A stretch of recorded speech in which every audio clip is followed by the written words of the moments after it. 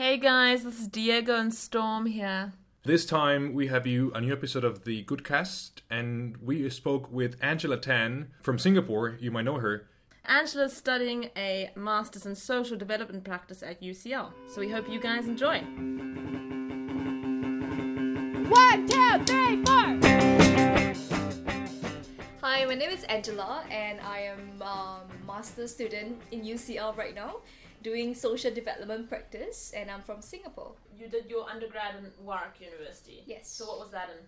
I did my undergrad in economics and politics. So it's a bit of a switch from economics and politics to social policy. I learned different things in different degrees. Yeah. For economics, it's a lot about relation between one thing to another. So how does consuming more leads to increase in GDP, or like it investigates a lot of like one-way relationship, and there's a lot of assumptions in the models, in the economic models. Okay. Whereas for social policy, which is what I'm interested in right now, it's a lot on how different factors, identities, how power come into play with regards to a policy. So it's I would say social policy is more like social sciencey. Okay. Yes, so there's a lot of things to like deconstruct. There's a lot of things to consider. A lot of multi-layers. Whereas for economics, they just assume that there's only one layer. So right, that's it.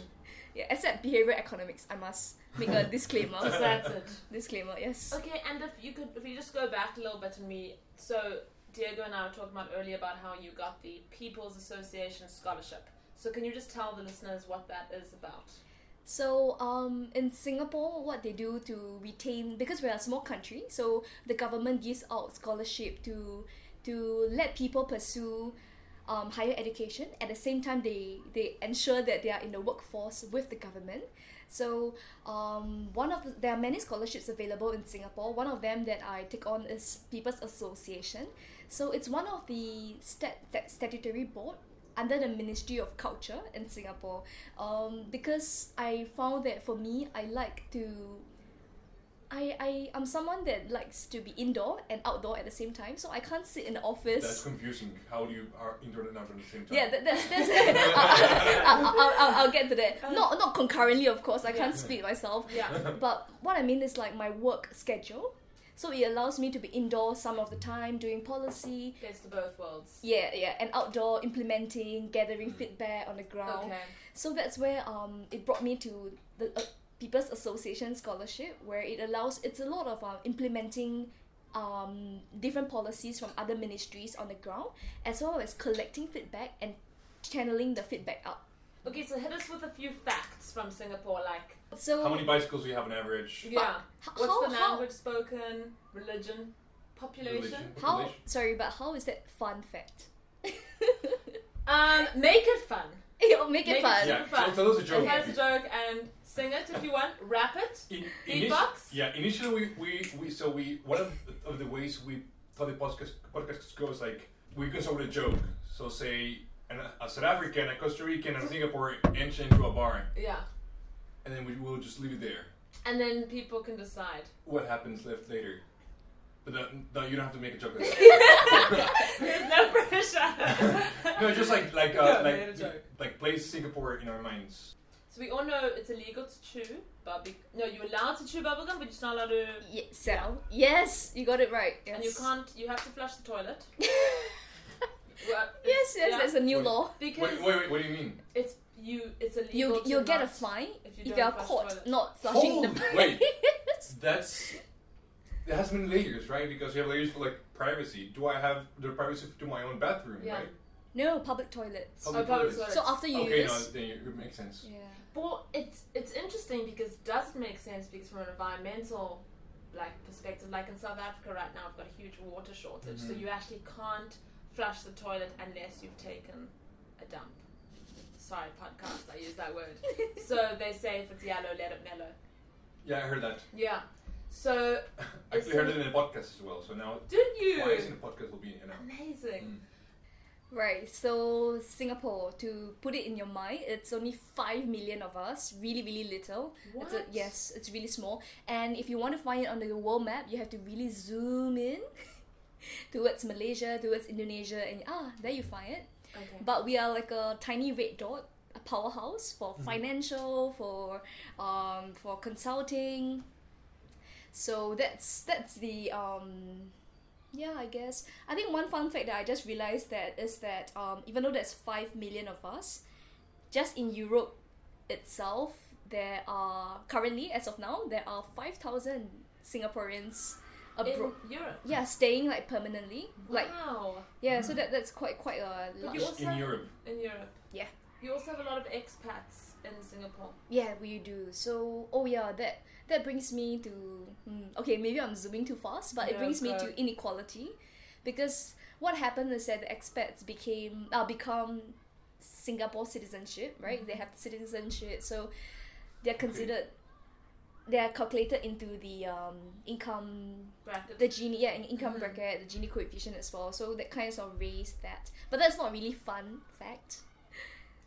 Yes. That's an interesting fact, It's which is interesting. the fact we're after, I guess. Fun actually stands for functional, universal.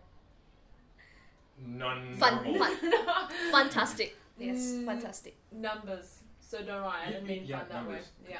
Yeah. Mm-mm. So you're on the right track. Because it's interesting from Costa Rica's, from our point of view, our former president, who was 2006-2010, Oscar Arias, he is obsessed with Singapore. I mean, many people in Costa Rica, many policymakers are, because they see Singapore as a nation that went from, it rose really fast in the development ladder, if you want to see it like that. And it is a very, as you say, very strong financial system, very strong ports, very strong airport, and it's just, is seen from abroad, at least from Latin America, as this symbol, this thing country you want to emulate in the development policy you have.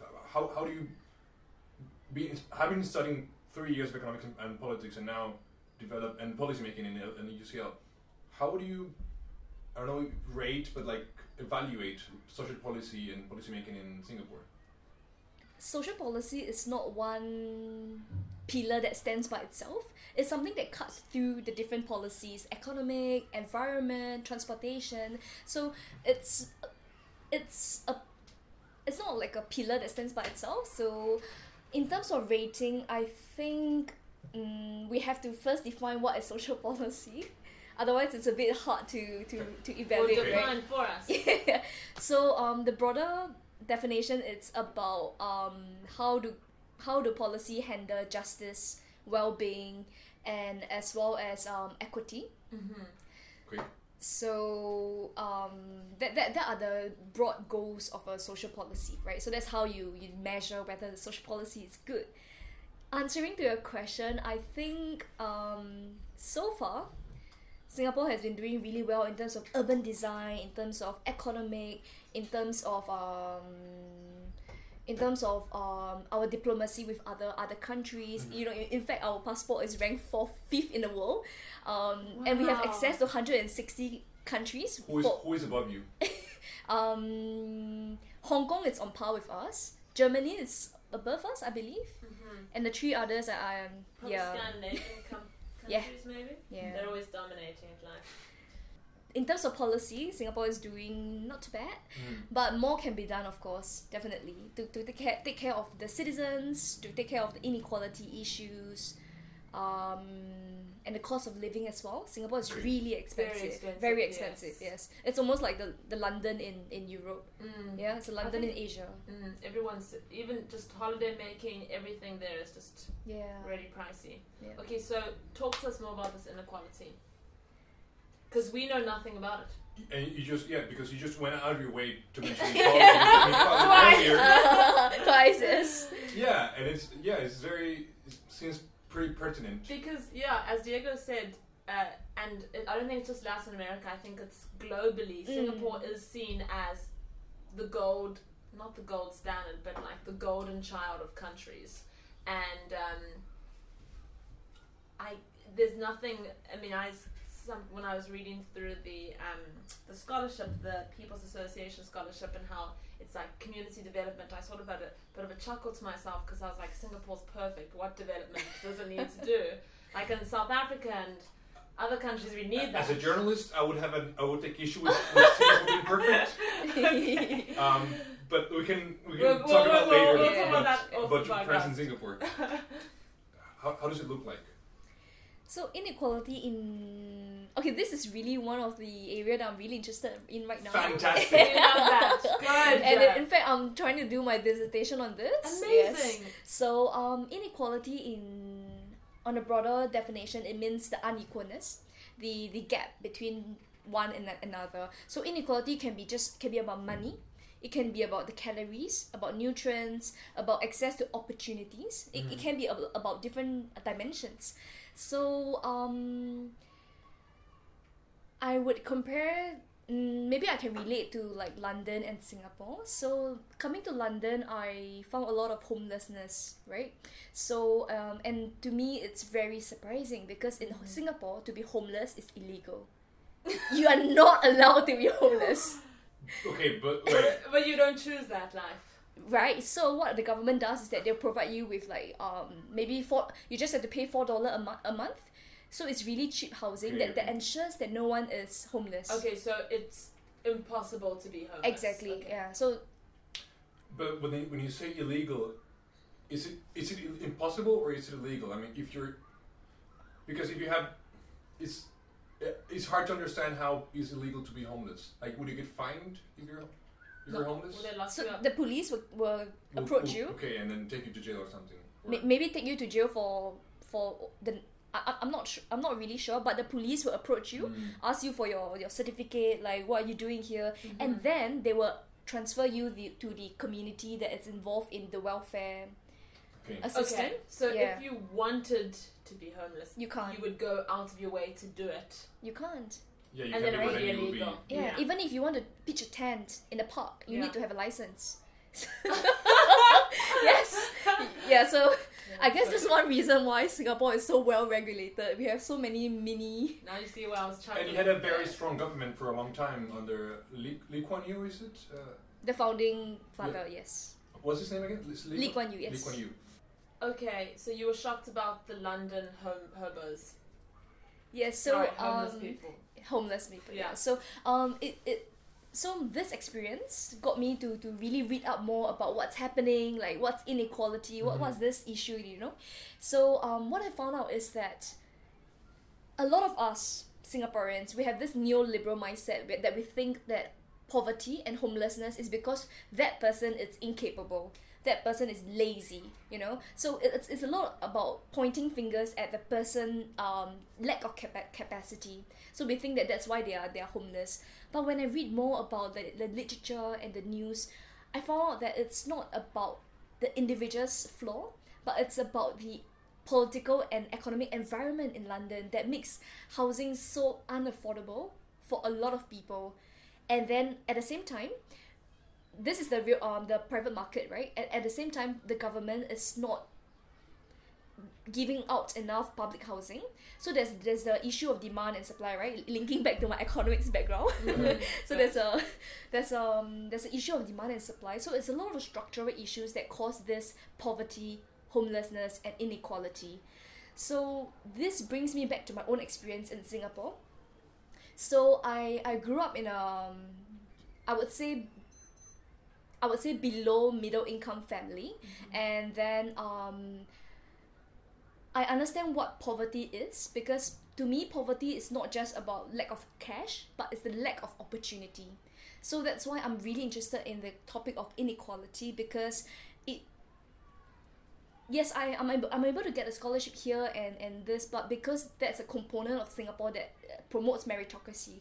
If you work hard, if you have some elements of leadership quality, if you apply and you put in effort to apply for a scholarship, you can get it. So that's just one part of Singapore being meritocratic. But apart from that, growing up, I learned that, you know, if you're poor, you don't have access to things that are beyond basic needs. So I grew up, you know, the basic needs are like education, pocket money, and textbook. But whereas other friends of mine from the same school, they will be like music lesson, Right. Swimming lesson. Tennis golf. clubs. Yeah. Golf, and of course holidays. Holidays are and I have never been on holiday until I was 16, I think. So that's why, because of my personal interest, because of my personal experience living in a state of difference with others, so it got me very interested in inequality in Singapore. So it seems you, being in here in the UK and in Warwick and now in UCL, you've been thinking more about the structural part of inequality and a structural part of poverty rather than the, say, individual part of it. Would you say Singapore has a more individual mindset and approach on poverty and inequality? Like, it's more on the individual than in structure? Yes, definitely. I think, like, even for myself, prior coming to here and before reading about all the literature, I always think that people are poor because they're not hardworking enough. Because Singapore, we have elements of Asian values like you must work hard, you must be filial, and as well as the strong influence from America in that like the pursuit of this golden era and the pursuit of your own happiness, Your kind of dreams. thing. Your dreams is based on hard work. So the over focus on hard work makes I can't generalize for all Singaporeans, but I think majority of us have the mindset that it's all the individual's fault instead of looking at the structural issues.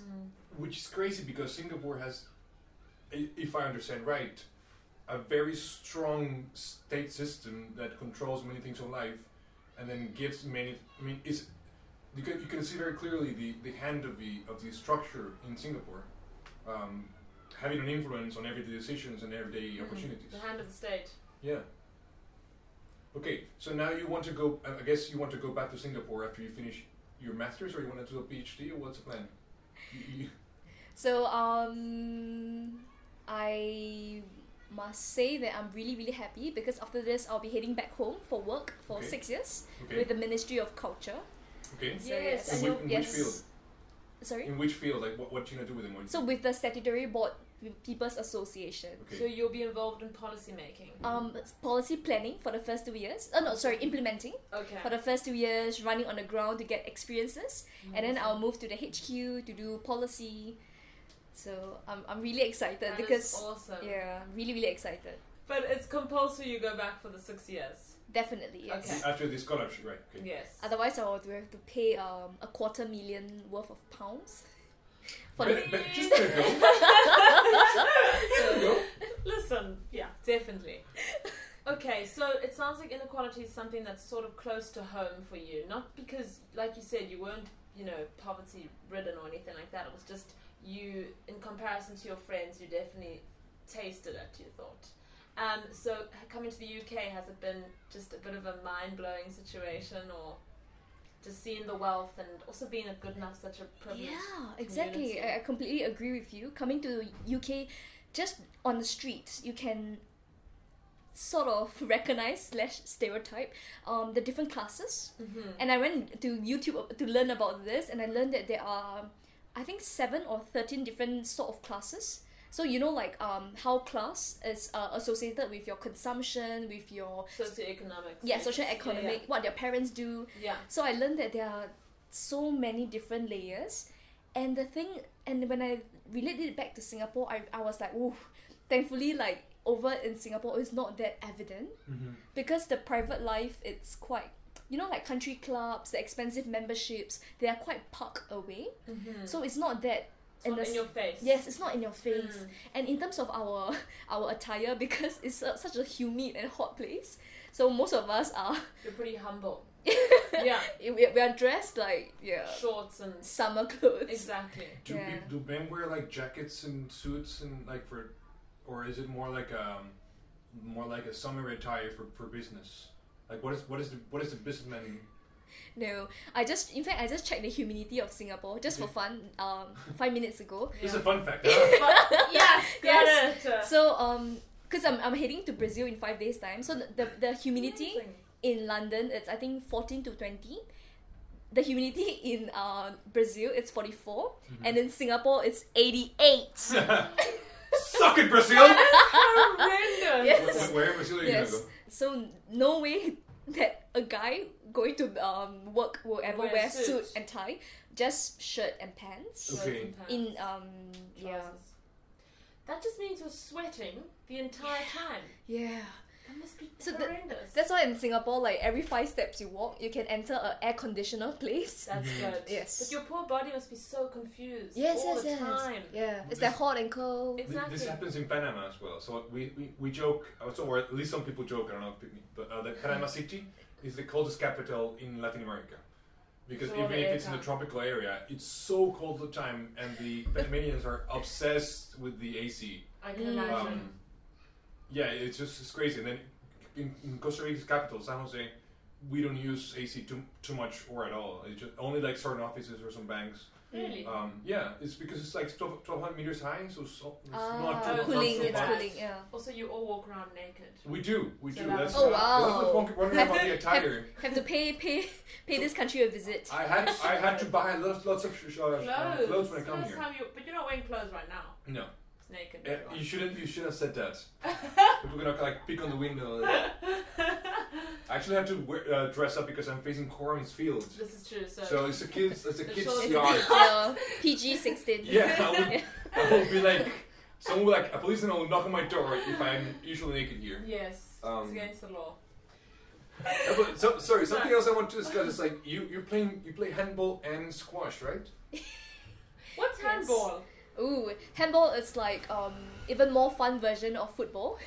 With your hands? I'm so biased. You're gonna take issue again with I that. know. Yeah. all the subscribers are gonna unfollow Yeah, you. I'm just gonna edit that. No, Don't no, worry. we're learning about new sports because Alex talked about Cricket. for Yes. which I'm totally a This is beginner and true. amateur. Yeah, I saw his photo. Yes, he's a cricket player and good enough, right? Yeah. Or Yes. enthusiast. Yes. But we were talking about the whole shame. Sarah will bring it up again. But the whole Australian and South African Ah, scandal Mm. with the ball tampering. Yeah, he's So- really affected.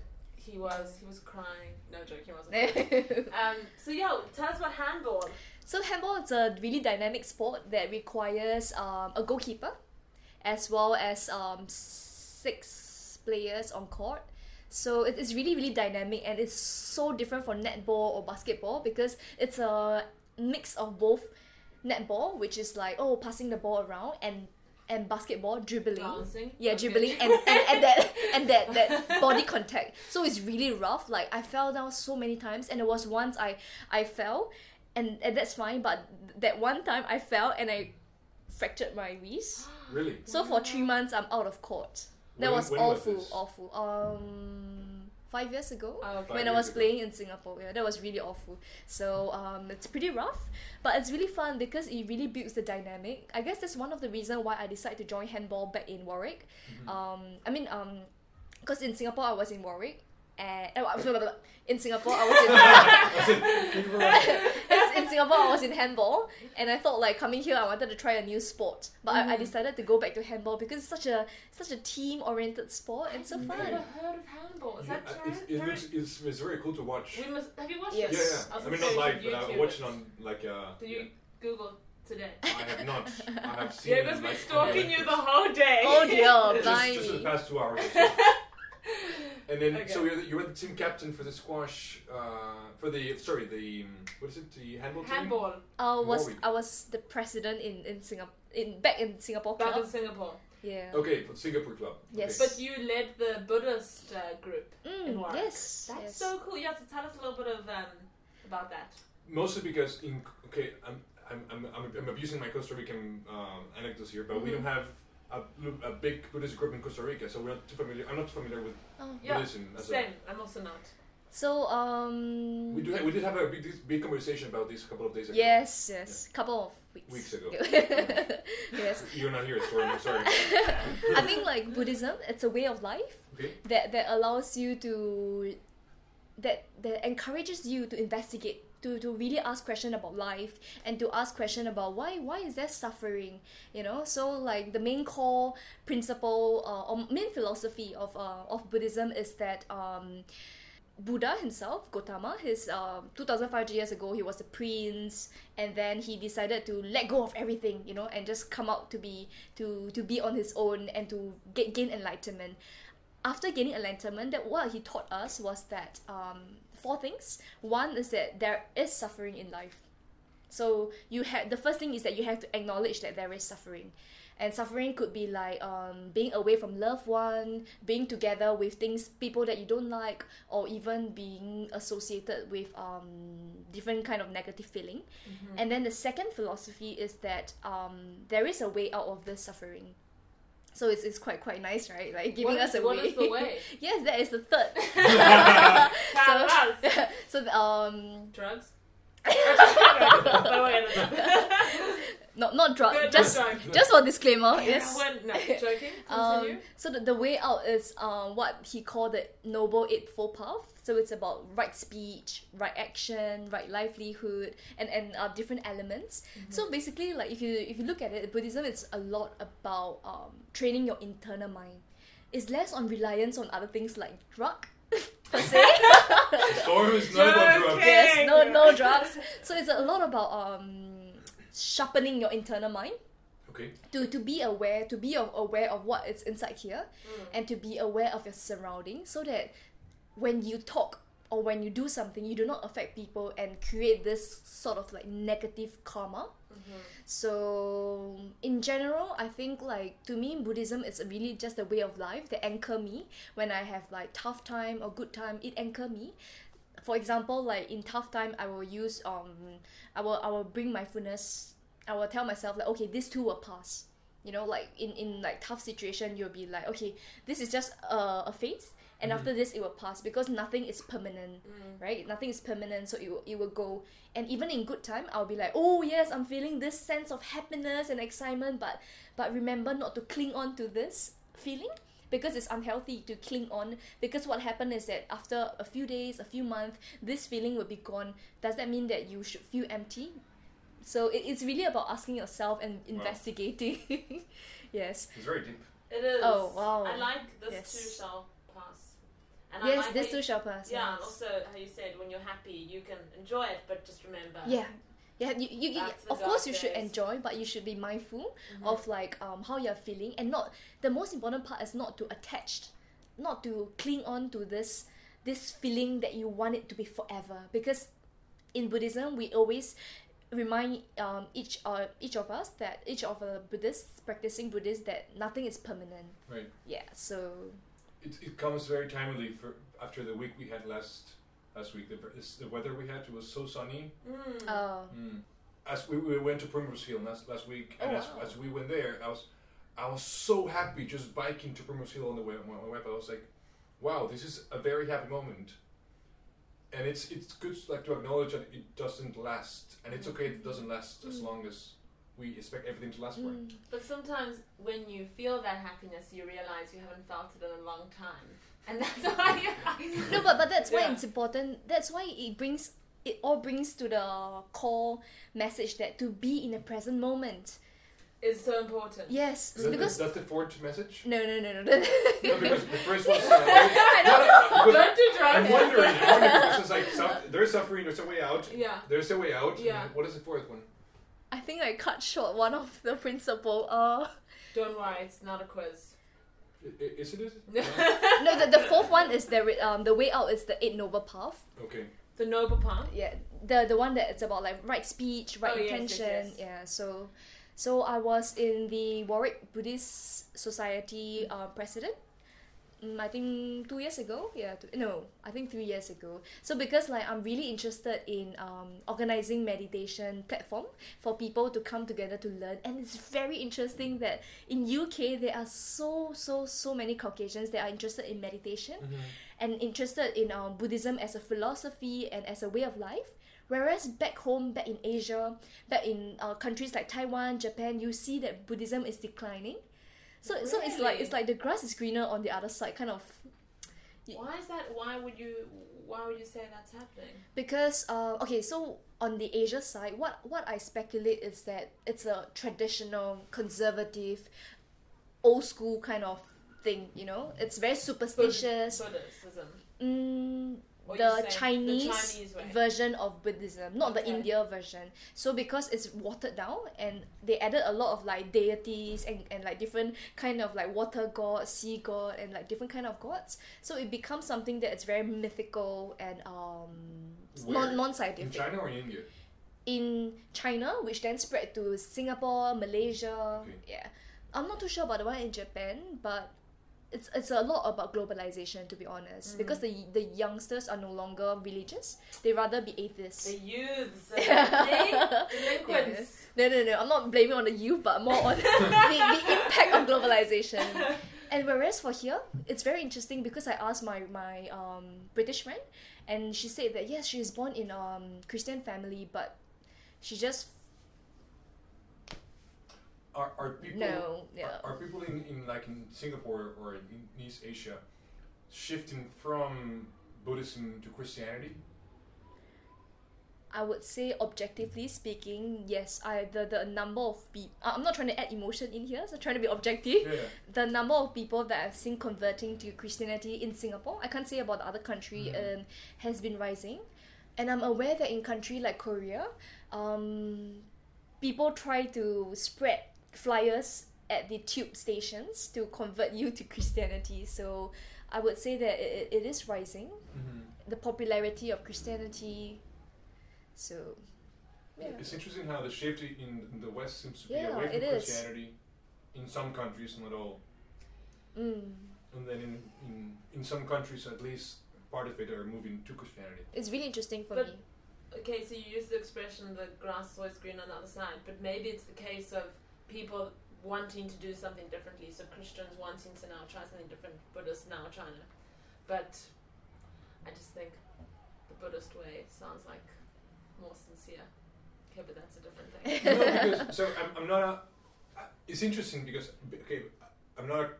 I was raised a Catholic. Have not been Catholic for a long time, but because I don't like many of the views the Catholic Church takes. But if you look down at the scriptures or like Jesus as a man, as a set of ideas, for instance, the Mount speech, another word in English, is profound in this way. It's a very selfless, love to others kind of way. I think we, like Christians, some Christians at least, have distorted a bit, at least a way of, or Yeah, like the core ideas are very, very cool. yes, on paper, but people don't practice it. That's the problem.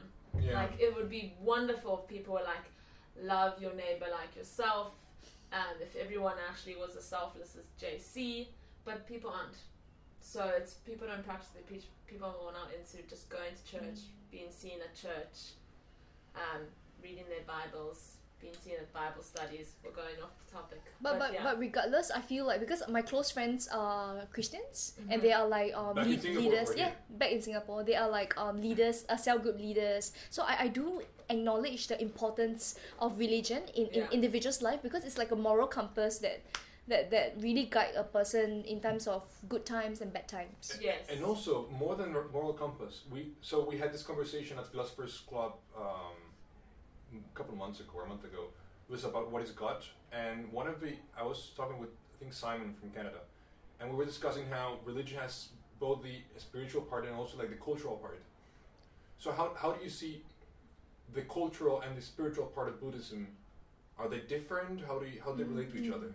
This is a really interesting question because Buddhism has spread so widely.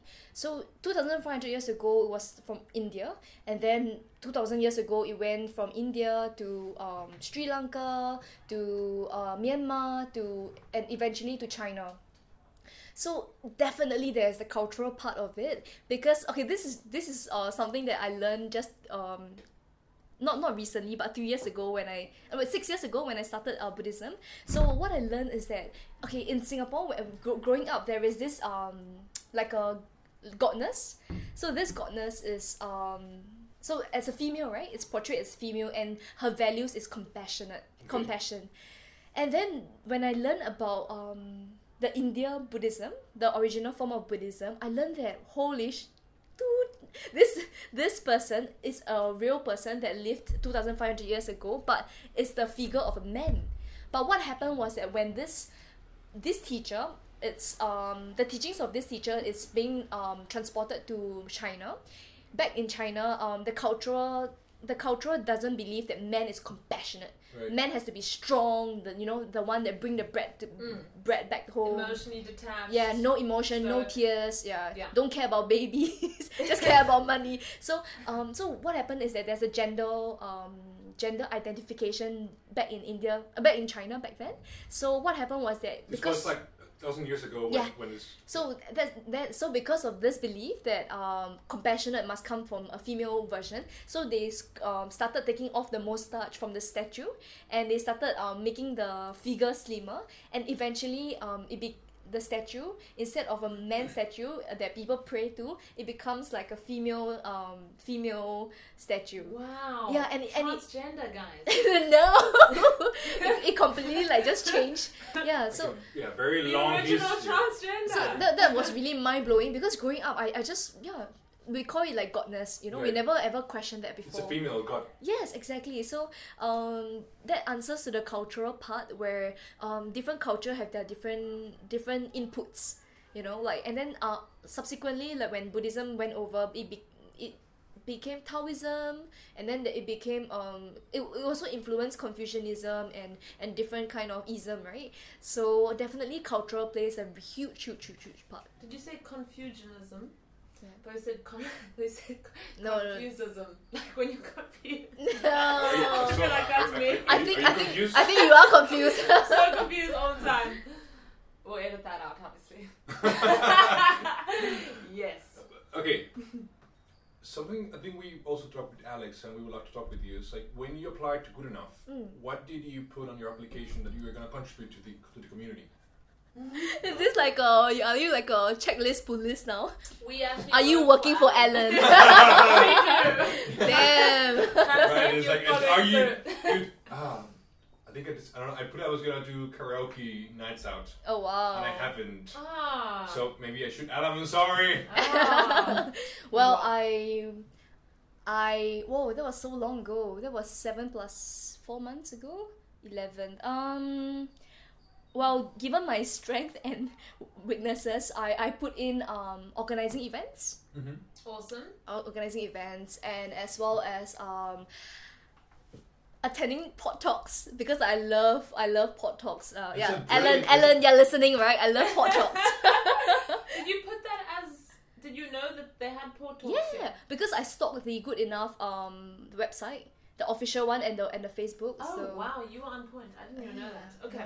You have to gather all the information, You do. a rational voters' behavior. Absolutely, all of that. Economics. And also, you're a baker, so did you put that in? No, I didn't. No, I'm not a baker, but I love making stuff.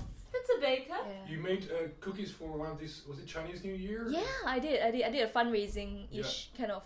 What did the money go for? So, because my partner, not business partner, my charity booth partner, she's a psychologist. So we decided to donate the money to the Mental Health Association. Oh, brilliant. That was really fun. That was really fun. Doing the cookies, we made like, oh my goodness, we made 120 boxes or ish. It was Oh a my lot. word. So you're And it was- definitely a baker. Yeah, But that was my I- mom's- I was a Come on, baker. that's No. I just followed my mom's recipe. So that was really good fun, yeah. But the funny thing is that in Singapore, I never bake. Do you know why? Because my mom never allows me in the kitchen. Oh, so that's her. That's her. room. Yeah, that's her. She dominates. it. Dominate, You yes. told me it's very hard to get housing in Singapore, right? Like it's very hard to get housing if you're like a single on the later stage of life. Like you have to get married to Yes, move out of your yes, parents' yes. house. What? Pretty much. Yeah, unless also That's a little bit of inequality right there, Angela. no, but what the government is trying to do is to promote, Marriage. yeah, and ultimately Procreation. and raising the national I fertility know, rate. but we don't need to. Of a population. Okay, sorry. Yeah, so it's hard to. It's hard So to get. that's why. So unless you are single and above 35 years old, you can easily apply. Otherwise, you have to. Wait, so 35 is spinster. Done. Right, yeah, Pretty much. That's it. Wow. Yeah. That's yeah. harsh for the That's like government. just now. Basically, the government is telling you you won't marry. You were married. No, You won't marry. You Forget give about up it. on you. You can't procreate. Right, but yeah, so it's really hard to get what is it? Yeah, to get then private accommodation because you don't have much private sector is not too strong. In the... No, it is strong, but it's so expensive. It Okay. costs 5 times more than a social public housing, Okay. and there's no way you can afford that as a young teenager. Oh, not teenager. Sorry, you don't. Yeah, not teenager. A young adult. working adult. Yeah, And what's the legal age of marriage? 18. Okay. I believe. I think. That's I'm not good. too sure. Yeah. And drinking? 18. Okay. Yeah. You noticed that those two. And army 18 as well. Depends on your education before that, but it's between. It's definitely before university. Yeah. And can women also enter the army? Yeah, of course, more than welcome. Okay, good. Yeah. Yes. Well, in fact, speaking on this, in fact, before signing on to my scholarship with People's Association, I considered signing. Going to the army? Yes. Oh my You know, because word. I'm such a like. You're very strong. No, I'm not Muscular. strong. If you guys don't know what Angela looks like, she's No. about 6 feet tall. Massive 190 muscles. Kilograms. Yeah, I am. No, because I'm such a. I love rigid life. What do you want? You love what? Rigid life. I love Monday to Friday where there's you a like schedule. routine. I love routine. I back then 4 years ago, okay, disclaimer, 4 years ago, I love routine and I love the ranks, you know, there's something that you look forward to achieving in life. Interesting. But that was 4 years ago. Coming here, You because don't like it. coming here, studying social science, studying deconstruction of things, Right. no way. It's very different. I can never fit into that routine life. So Oh, good. You're more relaxed. How's- So, yeah. Go ahead. So I must say that I'm wholehearted to People's Association. It's a disclaimer. I love Angela's disclaimer. It's This like, is so why just like, okay, Yeah. Angela, you're fine. Don't worry. no, but this is what- how's your routine now? Like on a once now you're studying. How's your routine?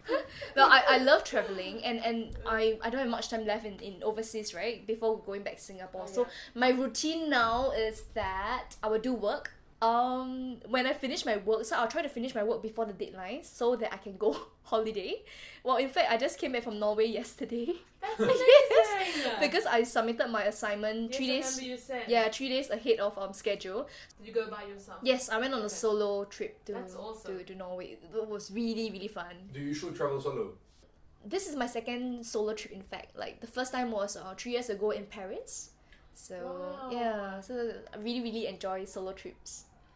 It's quite brave too, because when you do anything alone, it's often you question your confidence, you as a human being, because you're not being distracted by other people, you're not chatting to other people, so often you have too much thinking time.